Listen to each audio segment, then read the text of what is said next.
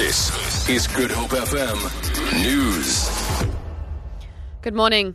The Social Justice Coalition has criticised the numerous postponements of a case related to the murder of a young Khayelitsha woman.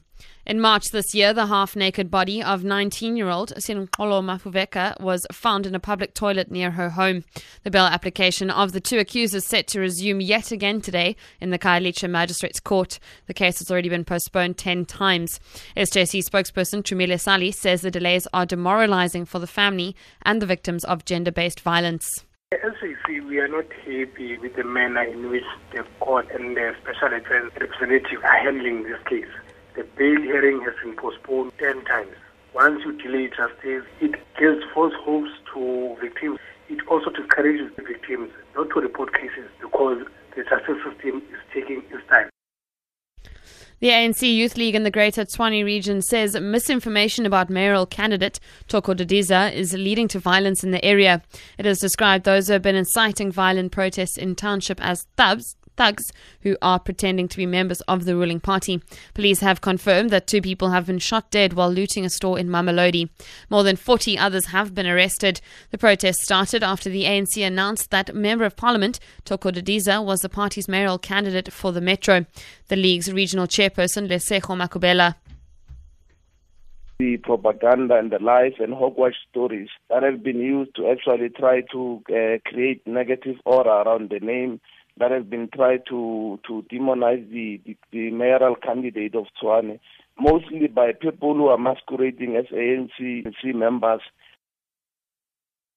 A number of organisations who aim to promote Afrikaans have launched a media campaign to boost the language anew. Dagbreek Trust spokesperson Astrid de Vos says Campaign Afrikaans aims to promote the charm, uniqueness, diversity and usefulness of Afrikaans. She says the campaign will consist of outdoor, TV, radio and print advertisements, but will centre around a website. Afrikaans.com is a platform for all Afrikaans organisations, everybody who is involved with promoting the language. And the idea is to invite people to come to the platform and explore what is happening in Afrikaans and to participate in fun activities and competitions. Internationally, polls have opened in a historic referendum on whether the UK should remain a member of the European Union or leave. Analysts say about 46 million people are entitled to take part in the vote, a record number for the UK poll. It is only the third nationwide referendum in UK history and comes after a 4-month battle with votes between the two sides of the campaign. The BBC's Chris Mason reports. For only the third time in British history, the people have their say today in a UK-wide referendum.